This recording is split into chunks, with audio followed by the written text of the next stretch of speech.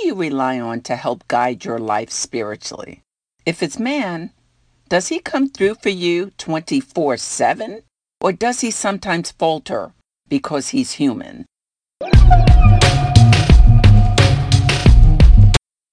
Hello, everybody. This is Sharon from In Sharon's Heart, and welcome to today's devotional for Monday, January 22nd, 2018, which also coincides with my latest In Sharon's Heart blog post. Today's message is titled, Reliance on God. I had to learn the hard way that relying too much on people could be a huge problem. After the school of hard knocks, I decided to turn things around by relying on God more than anybody else. Yes, some people are extremely reliable, but I had to be careful that no man was perfect, because we're all human. So, when it comes to relying on God, I realized He will always be there for us when we call out to Him. He will always be available to accept any of us the way we are with no judgment. What man can say that 100% of the time?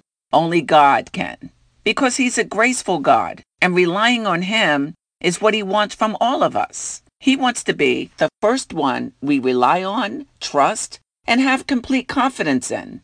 It's a choice we have to make, though, because He gives us free will to decide.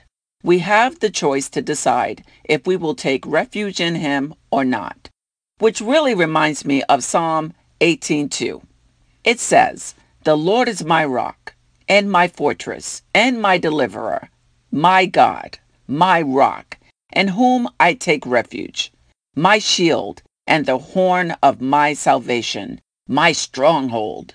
That's Psalm 18, verse 2. So yes, I made a conscious decision that I would rely on God more than anybody else. And that was it. I'm not saying that we can't rely on people at all, because we all need people. God wants us to interact and have relationships with each other. So it's nothing wrong with having reliable family and friends around. We all need that. But nobody is 100% right all the time, except God. Okay? So that's what I realized finally for myself. And my life has changed since I moved from putting all my faith in people to putting all my faith in God.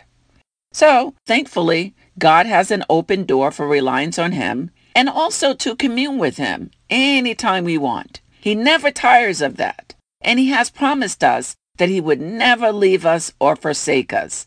That's Hebrews 13, verse 5. I thank God for that. He's there whenever we need Him, and He wants to be involved in our lives. Total reliance.